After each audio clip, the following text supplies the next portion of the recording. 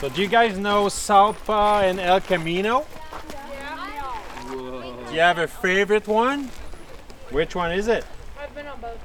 Do you have a favorite one? No. They all pretty good, eh? And so it begins. Here's the black. Southpaw's the blue. The names of our local trails are becoming familiar and meaningful to a group of young mountain bike riders. Well, I was thinking we could do Southpaw Tonight it's Southpaw and El Camino. and drop into some single track. Tomorrow, or next month, or next year, it will be Mother T, Starbucks Revenge, Rock Lobster. It's got some really good corners. One day, some of these kids will know all the trails, and they'll probably speak of them the same way that we do, as if they're intimate friends. Couple of pretty sweet berms up top. So it's got a little bit of everything. So But will they ever wonder or ask, who built these trails and why? Some of the basic Do you? skills, and then get into some cornering. How does that sound?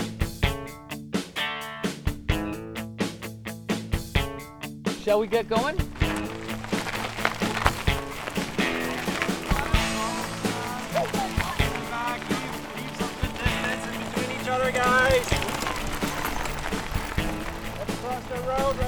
As the kids pedal away, four guys are just finishing their own ride. What trail did you guys just ride? Easy Monday. Easy Money in the Payback. Do you know anything about that trail? Do you know who built it?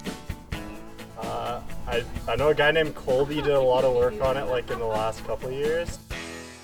But none of them knows who actually created the trail. Is that a history you'd be all interested in if it was available to you? Yeah, probably. Yeah. They seem genuinely curious when they turn my question around. Do I know who built it? As a matter of fact, I know the builders pretty well. Thanks. And even so, the story of Easy Money is rather vague to me.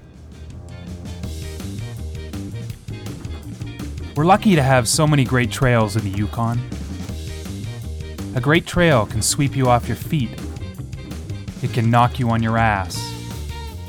It can work your problems out, whatever they may be. And yet, how little some of us know about these trails that are so central to our lives.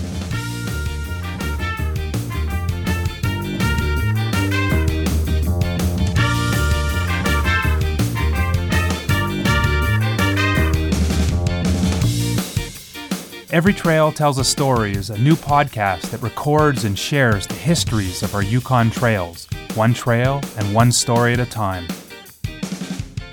In this series, we'll get to know the dreamers, the bushwhackers, the builders, the planners, the artists, and yes, the rogues who brought our favorite trails to life. They'll explain their motivation. One of the goals was to give myself something that I couldn't ride, so mission accomplished so far. They'll discuss the process. Naming is part of the culture of trail building, right? You do it, you're building a trail, you're thinking all these goofy names. It's kind of like, oh, that'd be a good band name, right? It's either a good band name or it's a good trail name. They'll share their favorite memories. In Carcross, at the end of the pedestrian bridge, there was a fellow that would spend his whole summer camped out in his Unimog camper. And every morning he would cheerfully wave at us in his Speedo in a lawn chair. I don't think I've ever seen crew in Carcross more horrified than at that moment. And in the end, they'll add whole new dimensions to the rides you know so well. I think every trail has a story, and every builder has a story about why they put that trail there and how come they picked it, why they put that feature or what they were thinking. And all those stories add to the richness of the trail. You know, just hearing right now about a trail that I love, not knowing that part of the story, I can't wait to learn more about it. Subscribe to Every Trail Tells a Story wherever you get your podcasts. Stay tuned for the first episode, The Story of Southpaw. Coming soon.